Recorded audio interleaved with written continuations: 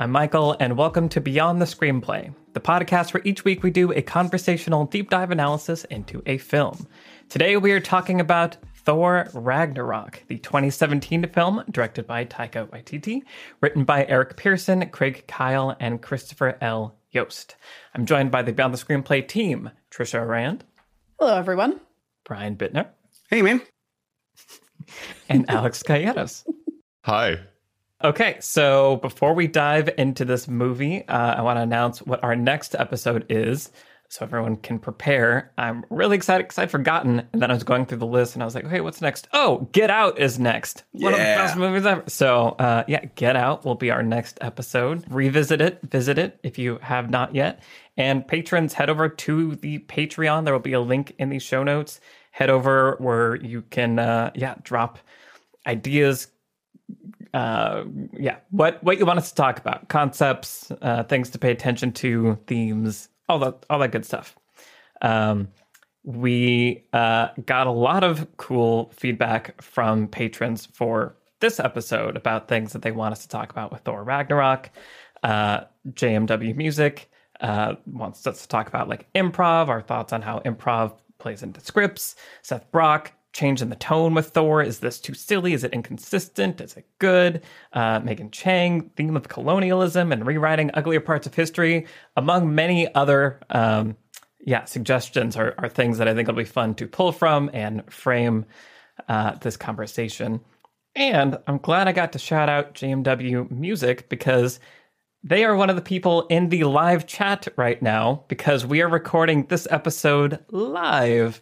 Live over the internet, but streaming the recording of this episode. Whenever live. You're listening to this, we are doing it live.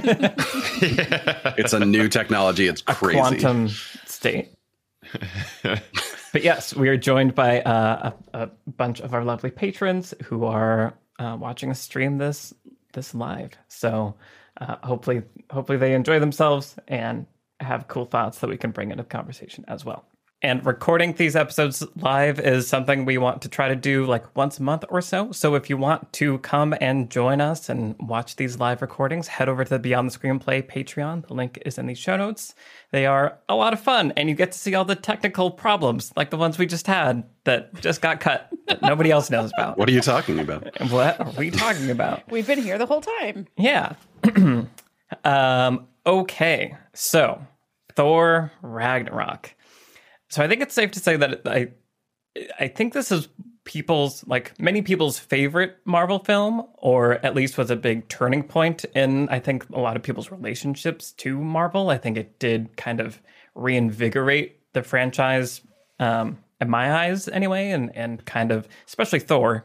We could talk about the history of the Thor films. But yeah, I remember seeing the teasers for it being like, and then watching it and all of it clicking together and being like, this is so much fun. This is like some of the most fun I've had in a theater in a while. And really appreciating this new take on Thor, the humor, the leaning into the kind of silliness and levity, but without breaking, in my eyes anyway, the stakes that come around. Like the character, you're still invested in all the characters. They're just having a bit more fun with it. So yeah, I really like this movie. I think there are some interesting structure things we can talk about, and the design of the antagonist and how often the antagonist and the protagonist interact, I think is one of the, basically I feel like they kind of underutilized Kate Blanchett, and I want to talk about that at some point. So I think there are bumps, there are things that I think could have been massaged to be a little bit more impactful, but overall, I really enjoy this film and think it's a really fun ride. So to hear from you guys, Brian, tell me about Thor Ragnarok. I love this movie. It's funny because it's a lot of people's favorite Marvel movie. It's also, I think, some people's least favorite Marvel movie. So it's this interesting thing where it did this like crazy thing, right? Which, it was riding the tail of Guardians of the Galaxy, of course, but it was just sort of like, well, we don't know what to do with Thor. So like, let's give it to this guy and let's make it crazy. I definitely want to hear from our listeners who are big comics fans and are like huge MCU fans to hear like how this felt at the time. Cause I know, I'm sort of right smack dab in the middle in terms of MCU fandom, where it's like, I like it enough that I've seen every movie, some of them multiple times.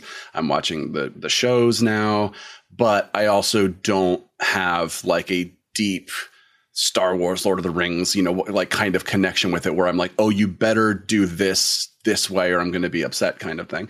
So like, I don't really care if an MCU movie just like does something totally bonkers, but that doesn't mean it's going to be for me. Like Multiverse of Madness was, the second act of that movie, I kind of was really not excited about. And Ragnarok is like a little tiny bit too silly for me, but ultimately I love it. And I don't mind that it's not sort of what the MCU had kind of established itself to be up to that point. But it was a little bit of a shock to the system, especially that first trailer. Like I kind of hate the friend from work line. And I was telling my friend about the trailer when it first came out, and he was like watching all the MCU. He was even watching like Agents of S.H.I.E.L.D. at that point. And I told him that line, he went, oh my God, like just like, ugh. And then we watched the movie and he had a great time watching it. And he's like, but it's so different, like it's that sort of, it's different and that's good. And it's different, but that's bad.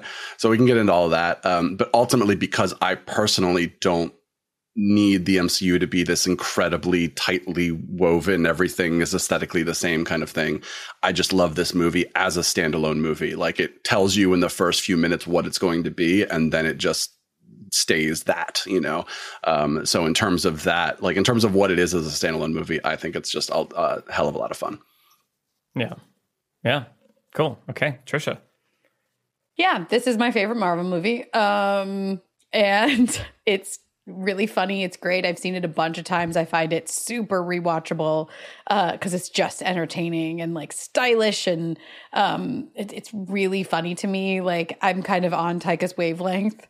I feel like I'm just a fan of his in general, and so like I just love all the little moments in this where you can see his sense of humor coming through. Rachel House's character, she's in a lot of stuff that Taika makes, but she's just awesome. There's some great extended sequences with Jeff Goldblum and her just doing like a whole like improvised run. Yeah, she's incredible. I just there's so much of it that I love. Obviously, Korg is the best character in the MCU. Distraught to learn that the whole next movie isn't just about Korg. Apparently there's all these other people that are going to be in it too.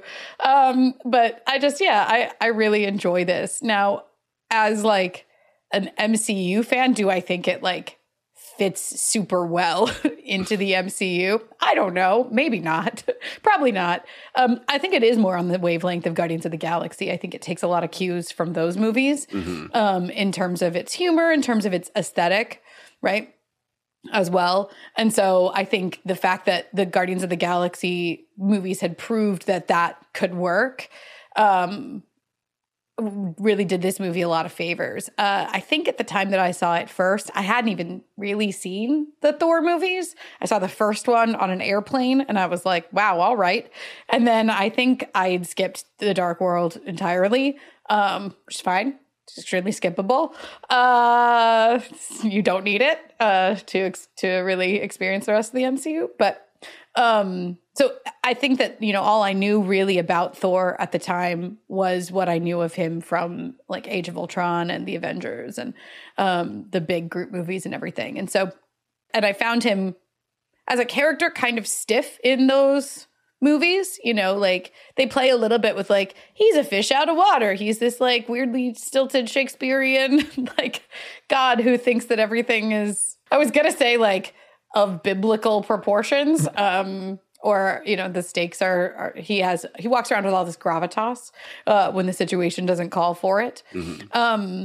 But I just thought it was really smart to evolve the character in this way. And I think we can get into it more, but I do think that there is like, you can kind of see him changing a little as even just, if you just watch the Avengers and you watch Age of Ultron and stuff, you can see like Tony Stark rubbing off on him, and like the kind of humor of those movies rubbing off on him, and the absurdity of their position as superheroes on Earth is very present. That sense of humor is in those couple movies as well. And so I think it makes total sense to me that Thor would start to see himself with a little bit less, just take himself a little less seriously. And there's still enough, I think, in this movie to keep it mostly, feeling all of a piece, and that like things matter that happen, right? A couple people don't make it out of this movie. And so I think there are some stakes, but it certainly isn't Captain America, the Winter Soldier. You're right. Yeah. Like when you stand it next to that movie, you're just like, oh God. That's a great movie. It's very, very, very different than this one. Yeah, well, and I think this movie doesn't seem like it needs to be doing other work for the MCU very much. Like it it collects some people, but those people already needed collecting anyway. So there's kind of like a freedom to go off and tell this other story, which I think, in my mind, also helps it be okay that it's this totally different thing. There are no Infinity Stones in this. Right. That's what I love to see. They mentioned them. Almost, yeah. Right. It does connect know. Infinity War, blah, blah, blah. Blah, blah, blah. But Everything connects. Yeah, I want to hear Alex's thoughts, but just because you mentioned watching the first one on a plane, for a gig, I had to film people coming out of a new like Dolby theater and a theater, like an hour outside of LA, just like a random suburb. And so I had to like wait until after every showing of Thor to catch people as they were coming out of the theater and then interview them. And it was like a 12-hour day. And so there were like 5 or 6 showings of Thor that I had to just like sit and wait through. And so I ended up basically seeing Thor like 5 or 6 times that day, like the original movie.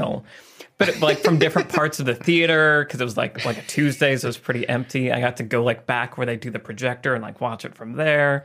So I know a lot about that the movie first really well. movie. Yeah. Yeah. Okay, Alex, Thor Ragnarok. Yeah. This definitely came out by the time that I had reached my Marvel fatigue. And, I saw the trailer too, Brian, and I was just like, okay, yeah, there's the jokey jokes. And, there's he's going to fight the Hulk. Look, they're going to punch each other. And so I was kind of in that mode going into this movie, but I heard it was kind of fun. It was Taika Waititi. It was like different. So I'm like, I'm going to go check this out. And I had a great time. And I think I saw it by myself, actually. I went on a whim and just like walked to the movie theater and saw it. And when the credits were rolling, I was like, I'm really happy right now. This was a great, fun experience. And I think a lot of it was just because the movie announced in that first scene, like you said, Michael, like, this is what we're doing. This is first and foremost a Taika Waititi comedy, basically. And I like that. And it doesn't really, it's that kind of comedic sensibility on a grand epic scale. But at its heart, that is what it cares about. And that's what every scene is going to come back to mostly.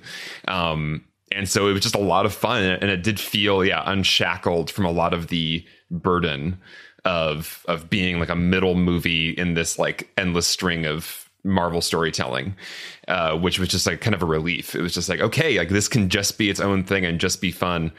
I think my least favorite parts of it are the parts where it feels like it is doing mandatory business, where it's like, we got to go see Doctor Strange. We got to go over here and like wrap up Anthony Hopkins in this like CG Norway cliff. And, it just like, it's like, this doesn't feel like necessarily it would be a part of a standalone movie of Thor Ragnarok, but it like must be here as mandatory pieces on the board to like put into place. Besides that stuff, it is like blissfully free of a lot of that, and I think just the aesthetic of it, the colorfulness, the poppy, just like 80s retro vibes of the sets, and it's very refreshing because there's also and this is just an overall kind of modern American blockbuster vibe of just like that kind of, there's a lot of people talking about it on Twitter, just like a gray washed outness to just like CGI and action scenes and just the color palette being very just and this movie is just so, it's just like a beautiful like rainbow popsicle that's just very like just fun to look at, you know, literally Rainbow Road, literally all the spaceships are super colorful and the sets are super colorful and it's just fun to look at, and it feels right for the tone. So yeah, just overall just really enjoy taking in this movie in a way that I think a lot of the other middle connective tissue Marvel movies feel more like a chore to me, and just like, this is necessary for the gigantic vision. This feels in and of itself just to be a great thing that I want to watch. Yeah. I was thinking about, you know, the Alex law of bounciness while I was watching this, and I was like, I have to imagine for you, like the bouncy issue comes from when a movie shouldn't be. Do you know what I mean? Like, correct. This movie feels it's just I have no problem with this movie being bouncy, right, because it's a bouncy movie.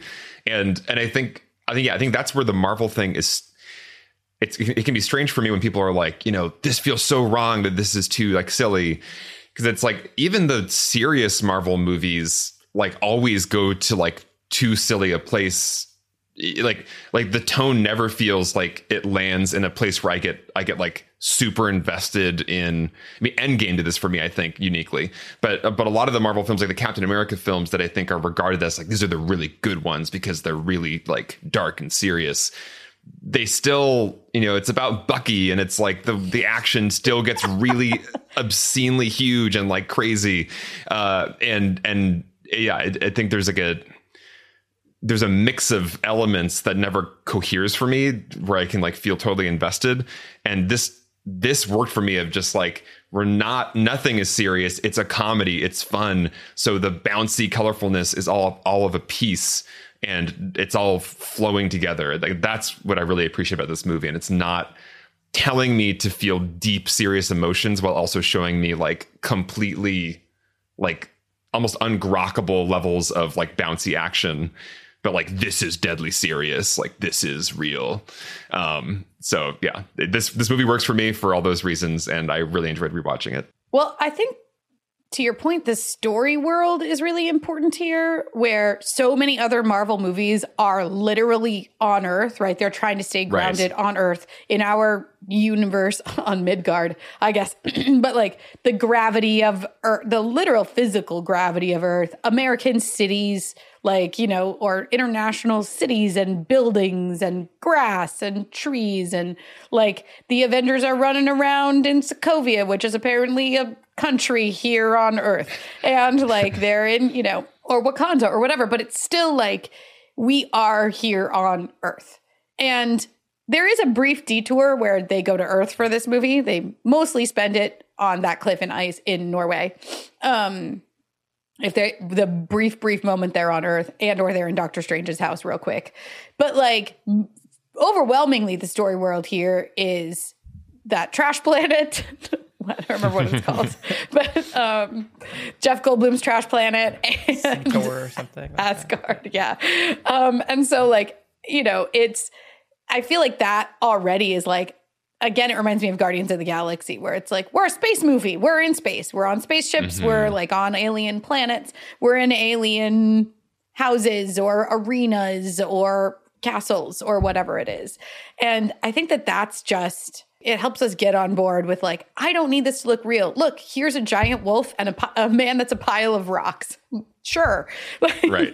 I don't need that to look like anything in particular. It can look like whatever it wants to look like. Right. Yeah. This episode is brought to you by Mubi, a curated streaming service showing exceptional films from around the globe. Every day, Mubi premieres a new film. From iconic directors to emerging auteurs, there's always something new to discover. With Mubi, each and every film is hand-selected. It's like your own personal film festival, streaming anytime, anywhere. And this summer, Mubi's acclaimed audio documentary series, Mubi Podcast, returns for its second season. This time, the focus is on movie theaters, because in a time when too many cinemas are shutting down, Mubi thinks it's time to lift them up. Titled only in theaters, the new season will tell surprising stories of individual movie theaters that had a huge impact on film history, and in some cases, history in general. Listen to the latest season of the Movie Podcast wherever you get your podcasts. And right now, you can try Mubi for free for 30 days at Mubi.com/Beyond the Screenplay. That's MUBI.com/Beyond the Screenplay for a whole month of great cinema for free. All right, back to the show. So yeah, I think that is all these things that we're saying, I think clearly sets this movie apart and resets expectations. I can understand how that can be jarring. Like that's either a good thing or a bad thing, depending on where you're coming from. But I think to the movie's credit, as I think you said, Trisha, maybe it was Brian, the opening tells you immediately what it is and sets the tone. But the movie does kind of do some housekeeping where it's like previous important subplot characters for Thor, like the Warriors 3, Cinemartian pointed this out on Patreon. Like Thor had a bunch of buddies that like were with him on previous journeys. Their character development wasn't great, and they're kind of swept away in this one. One just isn't in this movie at all, and the other two like get killed immediately by Hela, and it's like, thanks for showing up for today. And I think that kind of ties into, so Hela. I think I want to talk about her as an antagonist and even just like the character arc of Thor in this movie and how those things are related. But like the most exciting part of this movie to me was Cate Blanchett is going to walk around and look cool and say cool things and kill people. And throw lots of knives and swords. Yes. An infinite number, you might think. Yes. It's like Legolas's like infinite arrows. Right. She always has more knives to throw that just come out of her. And she's going to show us every time the way her horns go. But then they can't afford to do it again, so they just do a shadow. Why would her power be knives? Like your knife power, your dagger power? I mean, I don't hate it, but it is. Yeah, sure. And the behind the scenes, they said that she was born with a special gift to create weapons that she wanted. So that's how she was born. Cool. Okay. Born this way. I just imagine baby Hela like throwing knives. Shooting knives. Yeah. Like Jack and like incredible. Yeah. But yeah, she has this really cool entrance. It's interesting that it's like, this is the sibling you didn't know you had, dark history of the family and of our people and all this stuff. And then they're separated for the rest of the movie, and she ends up just kind of running around with Karl Urban for like the whole thing.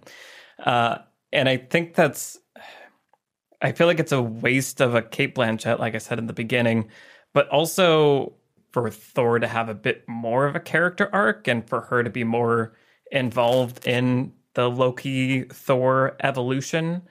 Because as it is, they like kind of change. And people around Thor change, sort of in a flat arc, but it doesn't feel super duper earned for me. And I feel like that's, for me, the weakest part of the movie. Is while it's super entertaining, I don't feel like it's telling a super compelling cause and effect character arc story. Yeah, I agree. I think there's a really interesting, we had that question about colonialism that you mentioned as a theme. And I think that those themes are the ones that kind of stand out more prominently when you think back on this movie, where you're like, oh, actually, there were these lies that were being told about our history, right? And, the obvious like other place that we see that theme is when Thor first comes back to Asgard and Loki is there and he's pretending to be Odin right at the beginning. And they have that, they're watching a play with like Matt Damon and Sam Neill and everybody. And they're telling a lie, right? Or like they're creating a myth that we know to be a false myth about Loki's place, and the history of Asgard and the history of the family, the royal family and everything. And so there's this idea that, we cover things up. We cover up the parts of our history that are shameful and we rewrite them and we tell other stories about them. And that's what Hela's gripe is, right? That Odin covered her up because he found that part of his history to be shameful. His oldest daughter was like a conqueror and a bloodthirsty warrior, and he's embarrassed about that fact now. Cate Blanchett's character has that line, Hela has that line, proud of what he has, ashamed of how he got it, or something like that. And that is a theme that is fascinating. And I think the movie really addresses it. And of course, like, thematically arrives at a place of like, well, burn it all down, right? Because that's what ends up happening to Asgard. All of this stolen gold and all of this like treasure that was taken, and like the empire that was built is kind of fundamentally toxic at its roots. And so the only thing to do with that empire is to like burn it down, pretty much. That has nothing to do with Thor's arc. All of that is really fascinating. And it's all really interesting too, that the MCU was kind of interested in this at the time, because there's a kind of a similar arc going on in Guardians of the Galaxy 2, where a few spoilers for Guardians of the Galaxy 2, but like Star-Lord finds his father, and his father has also kind of lied about his entire history and has also built an empire by creating children all over the thing, or he literally is a planet. Both of those things, I think, are the case. but you know, it's another like toxic empire, right? And the bad guy in that case, like I said, literally is the heart of the planet, and they have to like kill the entire planet in order to kill him. And so it's really similar in some ways to this. But again, Thor's arc, not super connected to that theme, which I think is really interesting. You know, Thor is just kind of on his perpetual journey of like, should I be a king? Would I be a good one? What am I supposed to do about it? And a lot of the little episodes on this don't really point him towards anything in particular. Like, it does question, you know, the first Thor movie sets up like, you're the best king in the world, Odin. I want to be just like you. And then Odin's reputation being eroded over the course of the Thor movies, which does happen, right? Even in the first Thor movie, we find out that Odin lied about who Loki is for his own selfish purposes, essentially. So Odin not being the great king that Thor thought he was and wanted to be like is already kind of driving at that question of like, do I really want to be a king like Odin if this was the kind of king Odin was? But it isn't at the forefront of the text at all. And Thor's arc is, he goes from not having the lightning eye power to having the lightning eyes and hands power by the end, because he loses his hammer so early on in this. So I feel like that is, again, loosely connected at best. Yeah, I'm sort of two minds of this, where on one hand, I agree with everything you guys are saying. It was all beautifully said. But also it's like they could have just made the bad guy be some monster of the week, you know, or whatever, like, which I think Christian Bale might be in Love and Thunder. Christian Bale's in Love and Thunder? He's the villain. You know that? Oh, yeah. Yeah, his plan is to kill all the gods. Because he thinks gods are selfish. But like they didn't, right? So they did, as you were saying, Trisha, they did do this thematic thing where they're like, okay, we have Thor and we have his brother Loki, and we're going to wrap things up with their father. And, you know, I love that scene. I think it's beautiful. And you can see even Loki is touched when Odin says like, my sons. Loki's like, okay, he included me. And then, you know, the villain is, hey, by the way, you have a sister and she sucks. And so like, that's all great. And, you know, from a top-down design thing, I think you guys are spot on that it could have been tied more closely to the character's arc and but it's Thor Ragnarok. I kind of don't care, and like I'm just happy for it to be whatever it is. I do like that the characters are able to kind of change in this movie. Like you said, they don't change in sort of a plot arc way, but they change in terms of like things are different at the end of the movie, even if it's just like his hair shorter or something like that. Like they actually let there be some evolution happening. Yeah.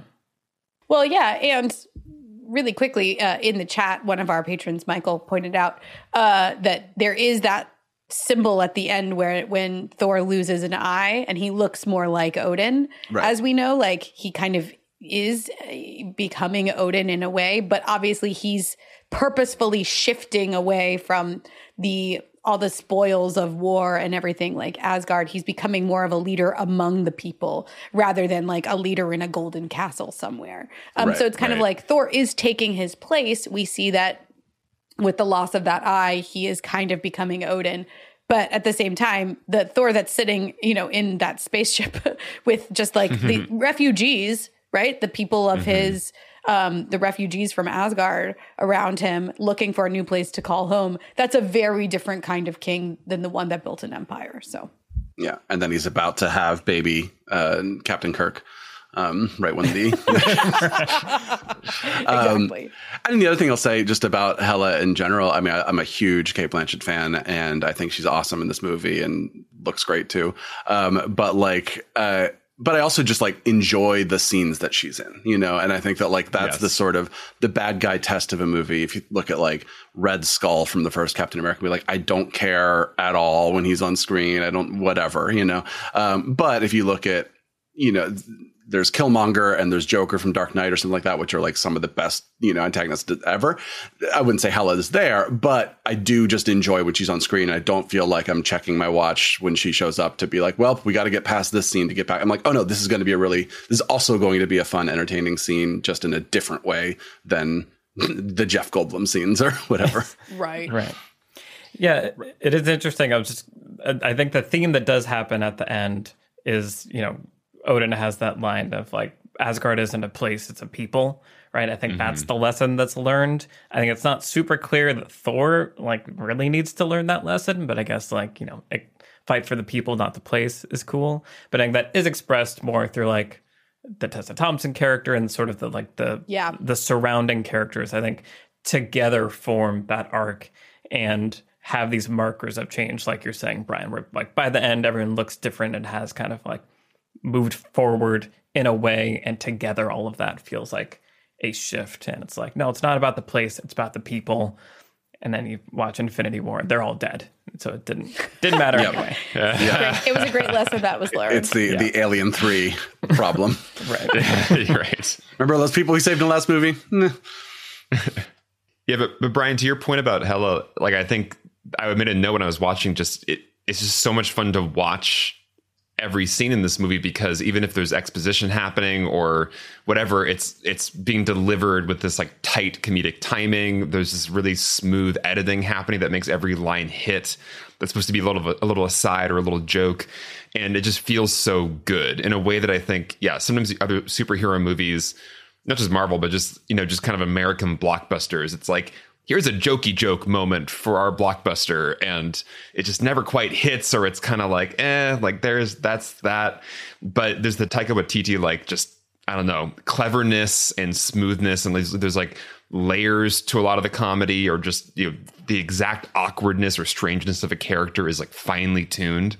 And I just found that to be, it just helped everything go down real smooth. You know, there was, like you said, Brian, there's no scene where I'm like, okay, here's the obligatory bad guy like discussion scene where they walk through their plan and yada yada. I never feel that in this movie. And there's plenty of other superhero blockbuster movies where it's just like, here's this scene, we got to do it. There's nothing else happening besides the one thing, and it's just kind of exhausting. And this movie feels very alive because of all those layers of comedy and just cleverness. Yeah, and we had a few people ask us about the comedy in this movie, Kyle and Theo, for a few, and just like, is it overused? Is it too much? And you know, Theo especially was like, I think that when the comedy happens, it's like there's so much of it, then you can't take the serious moment seriously. And I think Taika, for me, he does the Jojo Rabbit thing where he's like, we are going to slow things down now, and we are going to take a serious beat. You know, Mark Mothersbaugh's score is going to stop being crazy 80s retro, and it's going to get a little more serious, and we are going to take that Odin moment, or we are going to take that moment between Thor and Loki where they sort of connect, and then we're going to get back into it, you know. But like I feel, for me personally, it's as you were saying, Alex, it's a good balance where I don't feel like the movie is so crazy that I can't actually take things seriously when the movie wants me to. Well, yeah, and I think what you get with a Taika Waititi is someone that knows how comedy works. Like, you can't, comedy isn't just, here's a close-up, someone says a line, that was a joke. Like, comedy requires like construction, the way you shoot it, the way it's paced, like all these things really, really matter. You can't just like tack it on and expect it to be amazing. And so I think that is what I love about this movie, to all of your guys' points, is like, even in scenes where it's like, I don't know that like dramatically this is the most powerful thing, there's still excellent construction happening to like make each beat entertaining and feel smooth. And And yeah, we got a lot of questions about like improv and the role of improv in in comedy, in filmmaking, in all these things. I think so first of all, we were sort of talking off mic about like, what do people mean when they say improv? And I think there's a misconception there.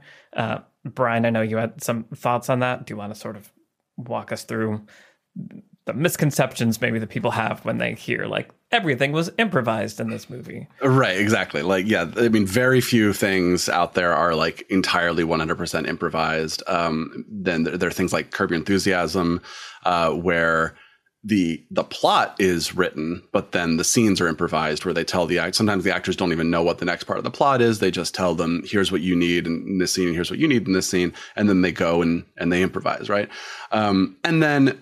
But a lot of times what happens in movies is improvising is done in rehearsals and in early takes, and then they kind of fine tune it and find the scene that they want to use. And then that becomes what they actually film. Maybe that even gets written into a shooting script because it was, it was done in rehearsals. And then there's sort of, okay, we're going to improvise this scene live. But then, of course, we're going to, in editing and in future takes and that kind of thing, we're going to then hone it, down into something, which is right. It's super fun. There's this whole sequence where it's Jeff Goldblum and Rachel House, and he does like a wave go away thing, and Loki and Valkyrie don't leave. And then after they leave, he's like, I thought that was a universal sign. And he's like, there are a lot of universal signs. And he does like the I need my check thing, and he's like, what does that mean? And she's like, dessert. And he's like, no, this is dessert. And he's like, like he does this whole, and like that doesn't belong in the movie. I don't like that would like screw up the pacing if it was like a fight, but it's a really fun by itself little thing to watch. There was the whole Team Thor thing that was going on during Civil War, where it was just like Thor gets a roommate and like he's just bored and hanging out with this roommate, and he's trying to get in touch with Cap and Tony, and he's like, I guess they're having a fight over there. And it's just like these really fun improvised things that exist out there. But the movie that they made, they took those little bits and pieces and they peppered them throughout the movie.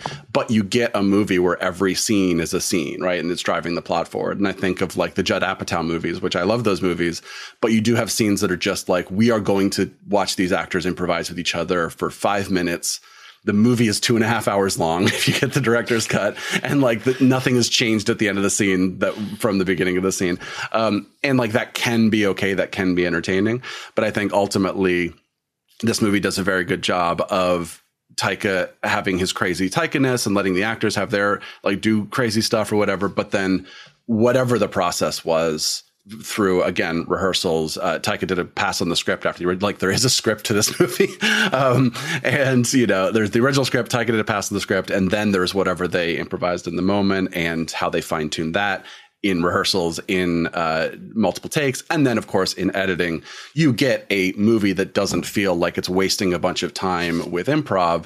You get some fun little like, oh, he turned me into a snake. I'm like, like those things where that is just Hemsworth riffing. And they had but they went over it a bunch of times. He turns him into a different animal and stuff. That was the take they used.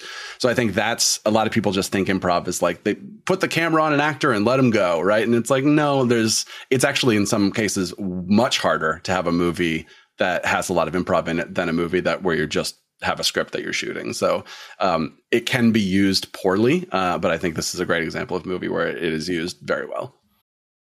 This episode is brought to you by Visit Williamsburg. In Williamsburg, Virginia, there's never too much of a good thing. Whether you're a foodie, a golfer, a history buff, a shopaholic, an outdoor enthusiast, or a thrill seeker, you'll find what you came for here and more. So ask yourself, what is it you want? Discover Williamsburg and plan your trip at visitwilliamsburg.com. Yeah. And the thing that I love about the comedy in this movie, regardless of, we'll never know exactly how much of it was improv probably, but like, is the interplay between the characters, and when it feels like there's this sort of like effortlessness to the way the scene is moving along. So the comedy is like, not just like banter back and forth that doesn't go anywhere. It's banter that's advancing the scene. And so like thinking about the scenes between Thor and the Hulk, when like the Hulk is, in full Hulk form and whatever, and they're arguing, and he's like, I don't even like Banner. Like we like you. I prefer you. You should come back to Earth. He has a goal, right? We understand why he's talking to the Hulk in that scene. He's trying to get something from that goal. The same thing when he's talking to Tessa Thompson's character, Valkyrie, right? Like, they're kind of going back and forth, and it is really funny the way that they're arguing with each other. But it's conflict. It's funny because it's conflict, and they're using tactics to try to get what they want from that scene. The same thing with Thor and Loki. Like, when they're going back and forth, we think it's really funny most of the time because we know those two characters and we understand. Here are two characters in conflict who see the world in completely different ways, and they're pushing and pulling each other, and it often is really funny. But it also is like driving towards what's the next thing that's going to happen between the two of them, right? One of the funniest little recurring jokes in this is Thor throwing things at Loki, like to make sure he's there. Good. Yeah. It's really great, but again, soft ghost. That's my favorite line. The knives hands person also is just the funniest. Sorry. Korg. I love Korg. But anyway, but that recurring joke drives at the heart of the characters, right? Which is that Loki never cares enough to show up for Thor, to really show up for Thor. And then there's a payoff. Exactly right. JMW Music just said in the chat, it pays off incredibly beautifully at the end when he goes and throws that thing at him and Loki catches it because he really is there.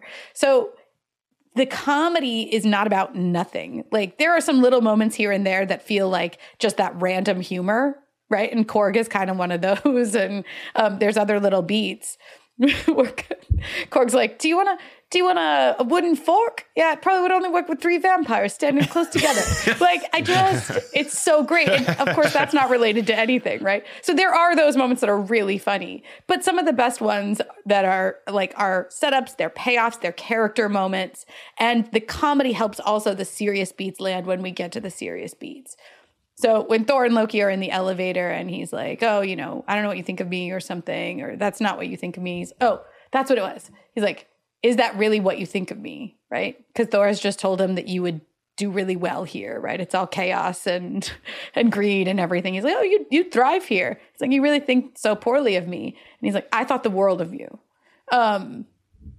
Those moments, just the simple, plain spoken, I'm going to tell you the truth instead of riffing or making a crack, those land because everything else we come to expect the crack or the joke or the fast line back, and it instead lands right there in the dramatic beat. So I just want to also just reemphasize what Michael said earlier about just, you can feel when you're in the hands of a director who understands all the aspects of how to shoot and edit comedy, where it's, once again, it's not just even what the actors are saying, it's the way one shot moves into the next and the exact moment the edit happens that makes that moment feel like a perfect comedic beat. And that's where this movie really shines in a way that a lot of other, I think Marvel movies or just blockbuster movies that are trying to be kind of also comedies fall flat for me. Is just, there's just not that precision of the direction when it comes to the comedic moments. And that just does everything. Taika is the best when it comes to that. And it's astounding that he's every bit as good at the action scenes as he is at those comedy sequences. The climactic battle in this movie on the Rainbow Bridge is like my favorite battle in the entire MCU. It's so cool. It's just the so action cool. is legitimately cool, and even just watching the spaceships chase each other is kind of just more fun and more visually interesting than a lot of other of the more we previs this 2 years ago already action scenes. Like, this feels, I don't know, just like in its bounciness, it has a coherence and a visual language that is fun to watch. Well, and it's possible they had prevised those sequences 2 years ago. But I think to your point, it's like, I think there are, because the action sequences are interesting because I don't find them super compelling or thrilling in a way that I often want an action sequence to be, but I do find them very entertaining. And I think this is kind of what you're pointing at there, Alex, is they're these aren't sequences that are pretending like Thor could die at any moment. Like we know that's not going to happen. So it's just designed to be like a fun, character revealing, character expressing like sequence of visual, auditory funness. So it's telling a story, it's revealing character, but it's not necessarily about the stakes of the situation, because and part of that I think is like you were saying earlier, Trisha, like the story world and the tone of this movie. Like we know this isn't a movie where our main characters are going to die. Like that's not a thing that's set up, and we know we're in a Marvel movie, but it's it is focusing us on the right aspects of the character and the comedy, and the action scenes are in step with all of that as well. And the music helps too, which is like a fun kind of retro vibe, just synth track comes on. I'm just like, yeah, this is going to be a fun ride. Not like, the more kind of classic, like here's like the Alan Silvestri, this is a real movie score. Like this is like deadly serious. It's like, nah, we're like on an arcade game. Let's go have fun. For anyone who doesn't know who Mark Mothersbaugh is, he's from Devo, the 80s band. And then he also scored a bunch of Wes Anderson's movies too. Nice. But just to what you were saying right there, Michael, it's not like the action is super bouncy, but there are also these really great character moments like sprinkled throughout that kind of like just when you might be starting to tune out and be like, well, now it's just a brawl on the Rainbow Bridge or whatever. There's always then like a little moment where it's like, oh, but then, Carl Something Urban happens. is going to decide to like throw down his weapon and join the refugees. And then there's these little character moments that always like, I don't know, keep me like focusing again on what's going on. And same thing with, that spaceship flight chase sequence on, what is the name of that track? Sakaar.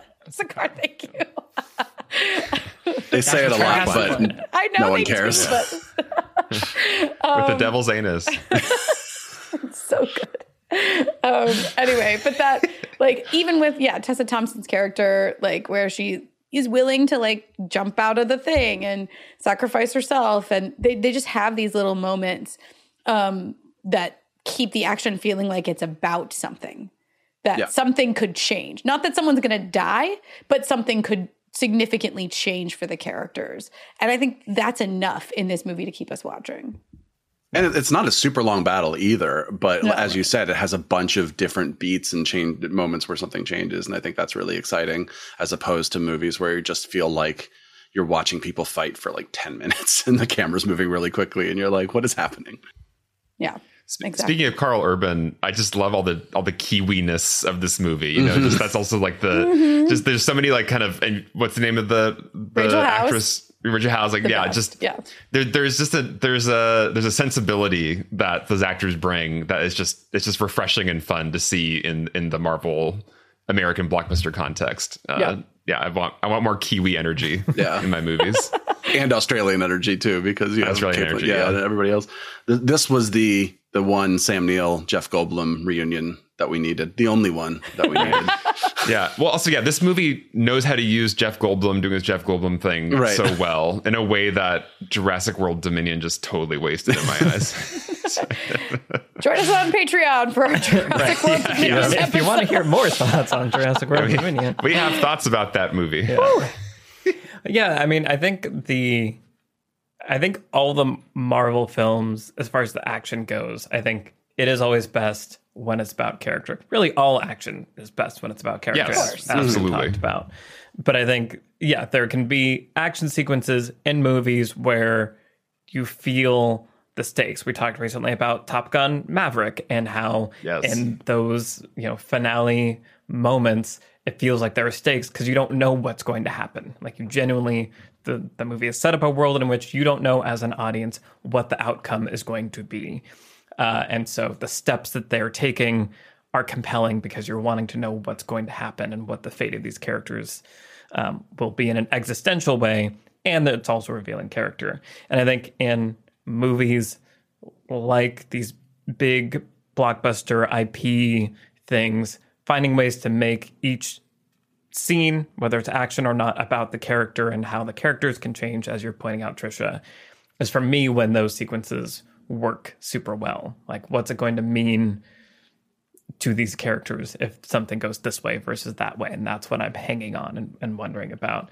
And I think that's what's cool about Endgame, is that it manages to do that a lot. But then there are these moments where I truly don't know for sure what's going to happen. And you get that best of both worlds. Yes. Yeah. Another day is here, and you're ready for it. What to wear? Check. Breakfast, lunch, and dinner? Check. Planning for what's next and how to save for it? That's where Bank of America can help. For your financial to-dos, Bank of America has experts ready to help get you closer to your goals. Get started at one of our local financial centers or 24/7 in our mobile banking app. Find a location near you at bankofamerica.com/talktous. What would you like the power to do? Mobile banking requires downloading the app and is only available for select devices. Message and data rates may apply. Bank of America NA, member FDIC. Cool. Well, why don't we move into lessons and what lessons we're going to take away from Thor Ragnarok. Brian, do you want to kick us off? Sure. I just want to also say that Idris Elba has never looked cooler than in this movie. Oh my God. And that's saying like a lot. cat eyes. Yeah. So cool. Yes, my lesson is about Led Zeppelin and the girl with the dragon tattoo and expectation. I think we've talked about this a little off mic, but I don't think I've ever actually mentioned it on the podcast. I love Girl with the Dragon Tattoo, but it did this thing that I find baffling, which is Trent Reznor, Atticus Ross, and Karen O of Yeah Yeah Yeahs did this electronic, energetic cover of Led Zeppelin's Immigrant Song. And when the first teaser came out, it was like bam bam da the feel bad movie, bam bam bam of Christmas, da da da, and it was like, oh man, like this movie is going to be crazy and like energetic and action packed. And then there's a shot of her like opening the door, and it looks like really bad. It's just literally her answering a door in the movie. And you could be like, oh, well, trailers are designed to put butts in seats, right? Like, so, they want people to think it's a different movie. Like, okay, fair. Then you sit down to watch the movie and the opening sequence plays the song and look at these images. Here we go. And it's like, okay, I guess this is going to be like this crazy. And then it's this like slowly paced kind of mystery thriller. And that's not to say it shouldn't be. I think the movie is the movie it should be. But the way that it's set up is setting you up to be like, you're going into this like crazy fast-paced thing, and that's just not what it is. And I love the movie, I love the opening sequence, and I love the teaser trailer. But when you put them all together, it's like it took me a couple times to watch the movie and actually appreciate the movie for what it actually was, and not for what I had spent like months being led up to expect that it was going to be. And then now take Thor Ragnarok. The teaser comes out. It's like 6 years later. Lo and behold, Led Zeppelin's Immigrant Song looks like it's going to be this really fun action movie. Then the movie starts and we get this energetic opening sequence set to Immigrant Song. It's everything the trailer suggested the movie was going to be. And it's telling you what the movie is going to be, as we talked about at the top of the episode. And then it all pays off in that final battle on the Rainbow Bridge, where it's like, here's the song again. Here's the kind of action we told you were going to get. You're actually getting it. We are doing everything that we promised we were going to do at the top of this movie. I just feel like it's a really interesting lesson, just especially because they use the same exact song. It's a really interesting lesson about how you market your thing, the way you start a script, the way you start a movie. If you're an editor or director, you can do the coolest thing ever. But if you are not properly setting expectations for what your actual thing is, then even if your opening is awesome or whatever, it could actually hurt the rest of the movie, because it could put people in the wrong headspace, and mean that they're disappointed by what they actually get, where they wouldn't have been disappointed if you had more accurately set up what it was going to be. Jurassic World Dominion, right? The trailer. Dinosaurs live among us. The opening 5 minutes. Dinosaurs live among us. The actual movie basically has nothing to do with it. It has nothing to do with Locusts. it at all. Yeah, locusts. And we're on one very specific place with only 10 characters. Yeah. That's so interesting that you felt like that was a misleading vibe, that trailer and that song. Because, yeah, for some reason, I never connected it as being like, this will literally be a fast paced. Sure. Like movie that like goes fast and hard, and that's not going to happen to everyone. But but I can see how that would be potentially like if you didn't know anything about the movie. I think it's a fair point, and to briefly defend Dragon Tattoo, I feel like it's the opening for like the trilogy And like, if you could watch all three of the movies back to back to back, it would feel like the right opening. But right, it has images from all three like stories and never stuff. be able to do that. It was supposed to get maybe more intense. Shed a tear. But yeah, that's expectations within your movie and outside of your movie are always very important to consider, for sure. Cool. Alex, what's your lesson? So my lesson goes back to the comedy again, and just the power of a good gag. You know, I think just there's so many scenes that are having to do an exposition dump, but I don't care because I'm enjoying the gag of that scene. So I was thinking about when Thor first wakes up on the trash planet and he's in like the Tomorrowland ride like chair and is like going through the kind of like presentation. You know, it's like there's pure imagination from Willy Wonka. Yeah, exactly. Yeah, exactly. And there's the pure exposition happening of just like, we are now going to tell you these important facts about the place you are and what's going to happen next. But I'm so enjoying the satire of the form the exposition is coming in, and it's perfect satire with the perfect tone of voice, the perfect music, as you said, the perfect, like the speaker just kind of wobbled in like a perfect way. So it's doing a gag 100% while it's also delivering information. Like we mentioned, the gag of throwing things at Loki. So even though I don't really care that much what we're talking about in this scene, I'm enjoying the perfect timing of the rock throws and how it's interplaying with their conversation. And, you know, just even Cate Blanchett's character, like walking through the kind of like storeroom of objects, like below, you know, whatever. Like I'm supposed to know probably what most of the objects are in the Tesseract, whatever. But I just, every moment there's a second thing happening. The way she's commenting on them are like, that one's impressive, but not that one. There's like a gag vibe at all times that makes all the information go down easy and gives me a layer of entertainment, even if I don't care about this specific necessary plot thing. So yeah, just a great example of how to use gags throughout the movie to just provide pure entertainment on another level on top of the necessary plot information being conveyed. Yeah. Multiple things at once, always good. And if they could be funny and entertaining, even better. Yeah. Yes. Trisha. Well, my lesson is a little related to the comedy aspect as well. But I was thinking once again about why Marvel characters end up being so beloved and they seem so human and relatable, and like, you know, whereas DC characters often feel not that. And I talked a little bit about this when I think it was on our Civil War podcast, or it was our Endgame and Infinity War podcast. But it was basically like Marvel is able to find the humanity of those characters. And I think this movie is a really good example of where that humanity comes in, and it's in the characters' flaws. Like, these characters are allowed to look ridiculous. They're allowed to make bad decisions. They are allowed to make mistakes and fall down, and like they do that a lot in this movie. All of them do. Like Thor makes a lot of miscalculations and bad choices, and a lot of that is comedy comes in, right? Like even just something as simple as he throws the ball against the window and it comes back and whacks him in the head, right? Like moment is so good. It's awesome, but again, it's just like Thor looks ridiculous. He's a little silly. He made a miscalculation. He made a bad decision just in that little moment, right? And then he pops up and tries to act like it's not a big deal. Same thing even with like just at the beginning where he's like going to grab the hammer, right? And he's like, that's what heroes do.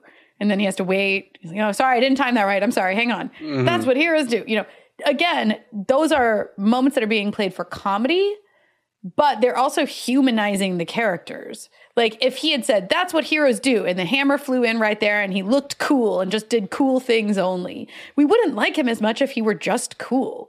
Like he has to be flawed and a little silly. I think the peak example of this in this movie is Valkyrie, right? She's like kind of messy and drunk all the time and like makes a lot of mistakes and miscalculations. And she is still like a cool character, but she's flawed. And that's, again, it's where comedy meets humanity.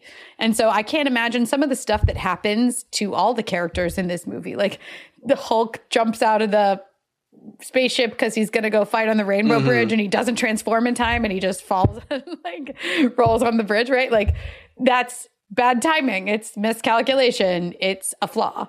It's a problem. It's a mistake. And it makes Hulk look ridiculous for a few seconds in this case. Can you imagine that? Like any DC hero, that happening, that exact thing happening to them? Like, is that ever going to happen to Batman?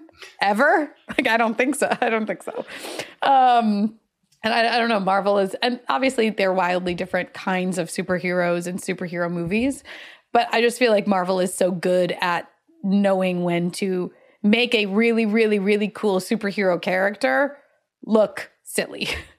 Or make a mistake on screen. And we just love them that much more. We love them in their mistakes because we see ourselves when they're making silly mistakes.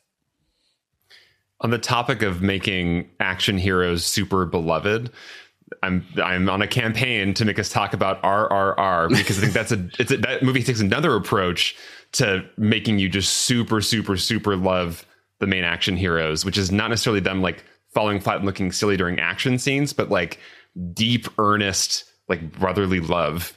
And I think there's something about just like, letting us get access to just like an unabashed humanity of a character. They don't always have the steely, cool facade on, but like there's something almost embarrassingly earnest and like sweet about this person. Now I'm in love with you. Now you're not just a symbol. You're like a full-fledged person that I want to hang out with.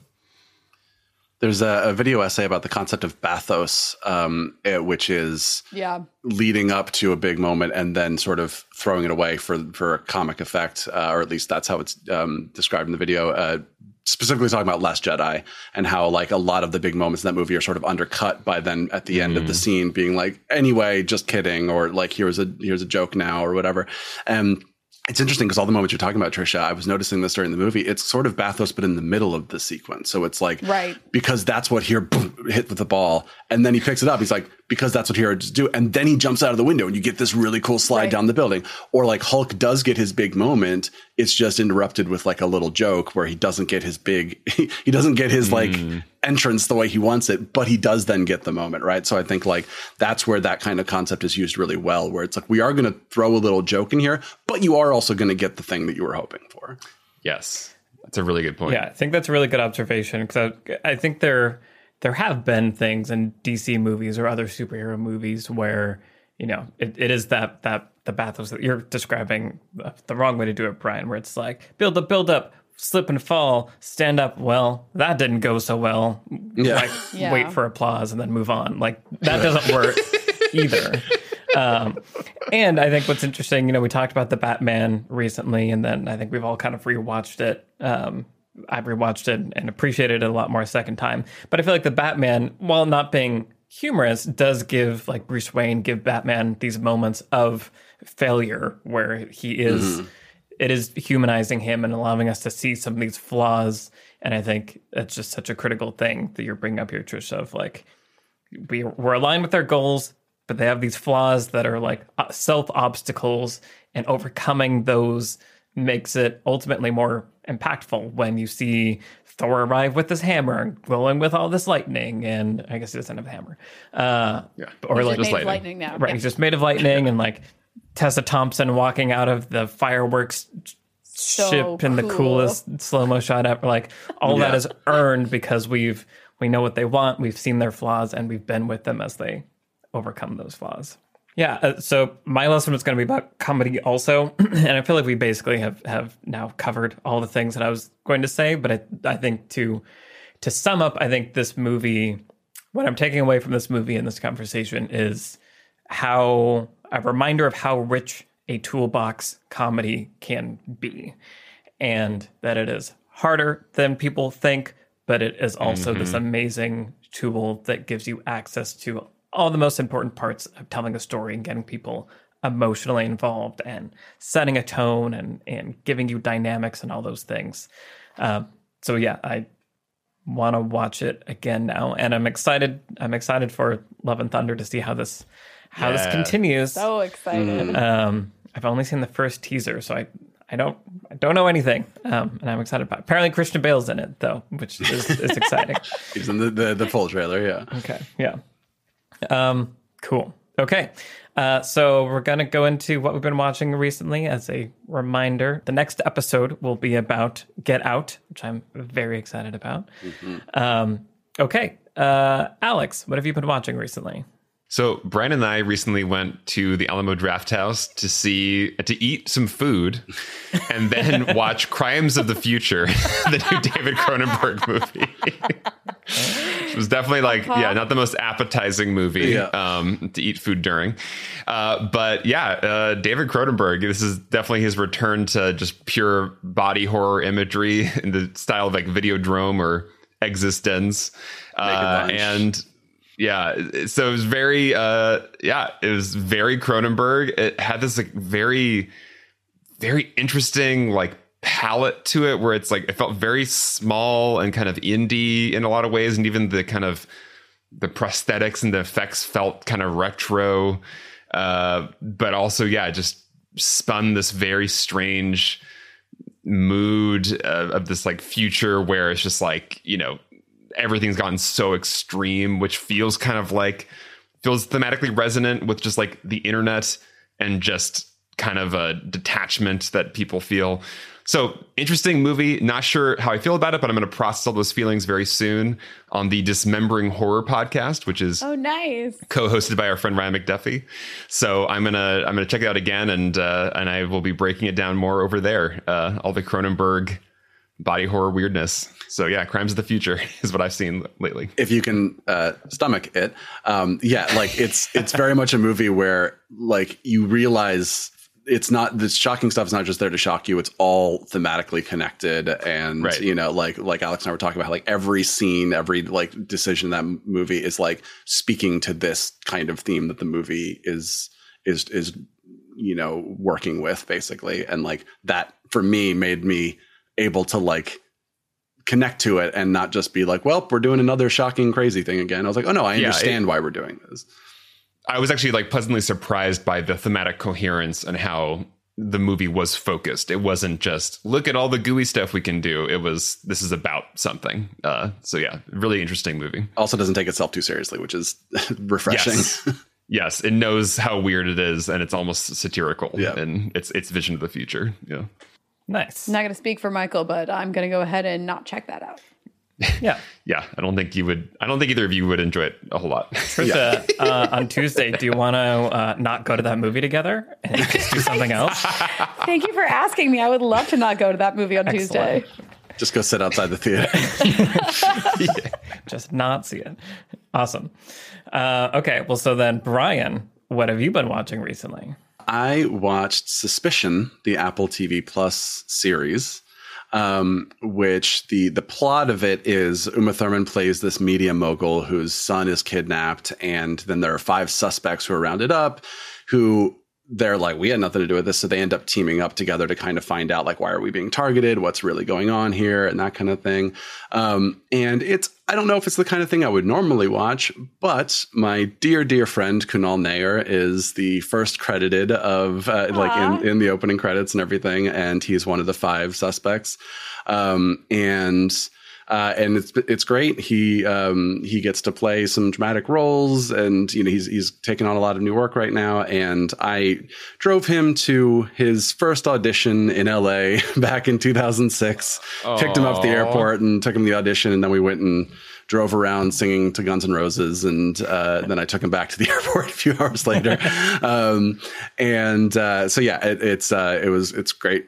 You know, I'm proud as a friend, but also it's an entertaining series that I enjoyed. It's kind of a whodunit, you know, sort of thriller thing. And there's like a really cool midpoint switch that happens that throws things in a whole new direction. If you're down for that kind of, it's like not disposable network kind of thing. It's also not prestige, like, you know, Mare of Easttown or something like that. It's like, so it fits nicely in the middle where it's very entertaining and I think worth checking out.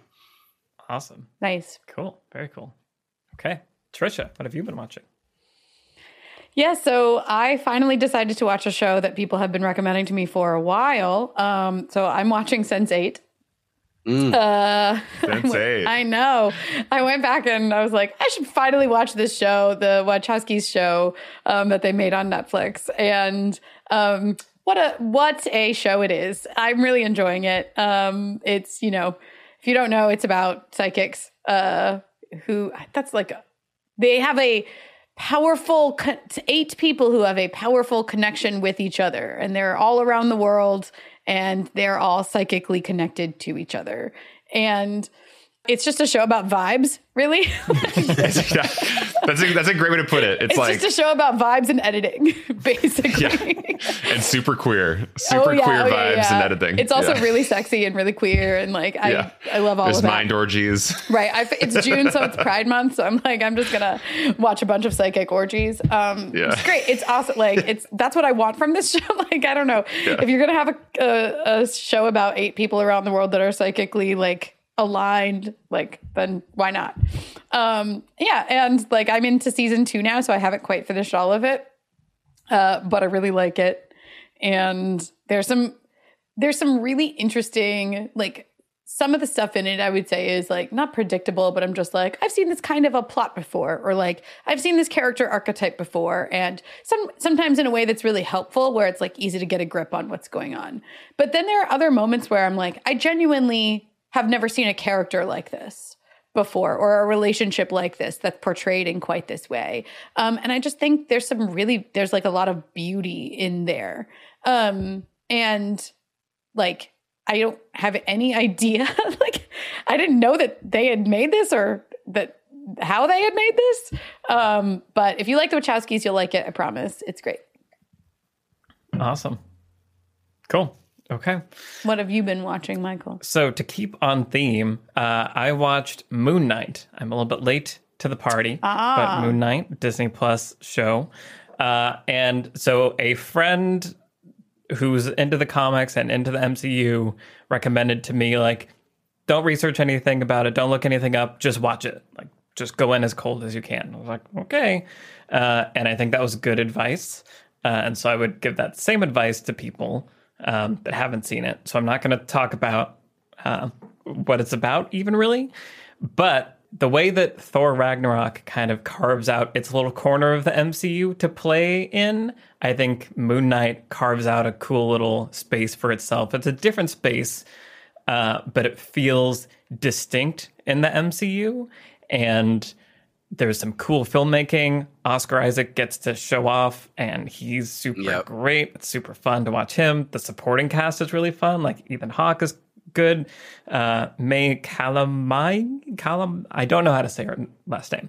I'm butchering it, but she's really good. I didn't know who she was, but she's, you know, a pretty critical part. So anyway, the cast is cool. The filmmaking is cool. The concepts and ideas are pretty cool. I saw that there was discourse about it on Twitter, and I tended to look away. And so I can't remember if people were like, oh, this is really great, or oh, this really sucks. But I really liked it. And I would highly recommend it to you guys if you haven't seen it. Alex, I think if you were going to watch an MCU show, I would recommend. This is the one? I'd agree with that. Yeah. So, I mean, no promises. Oscar Isaac's my guy. So Yeah. He's awesome. Yeah, I think that helps. Yeah.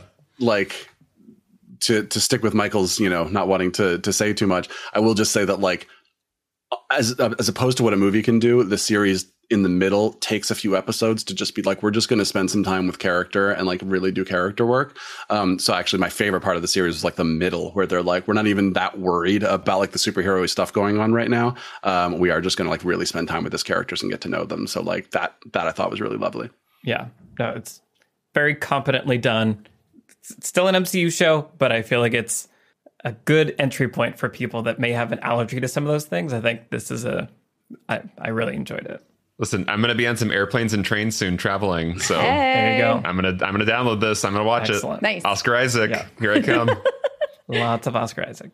Okay, cool. Well, This has been our conversation on Thor Ragnarok. Thank you, as always, to the patrons for making the show possible. Thank you guys for suggesting topics and things to pay attention to. That's always, finding it helpful and like frames the viewing experience, and I think gives us some cool jumping off points.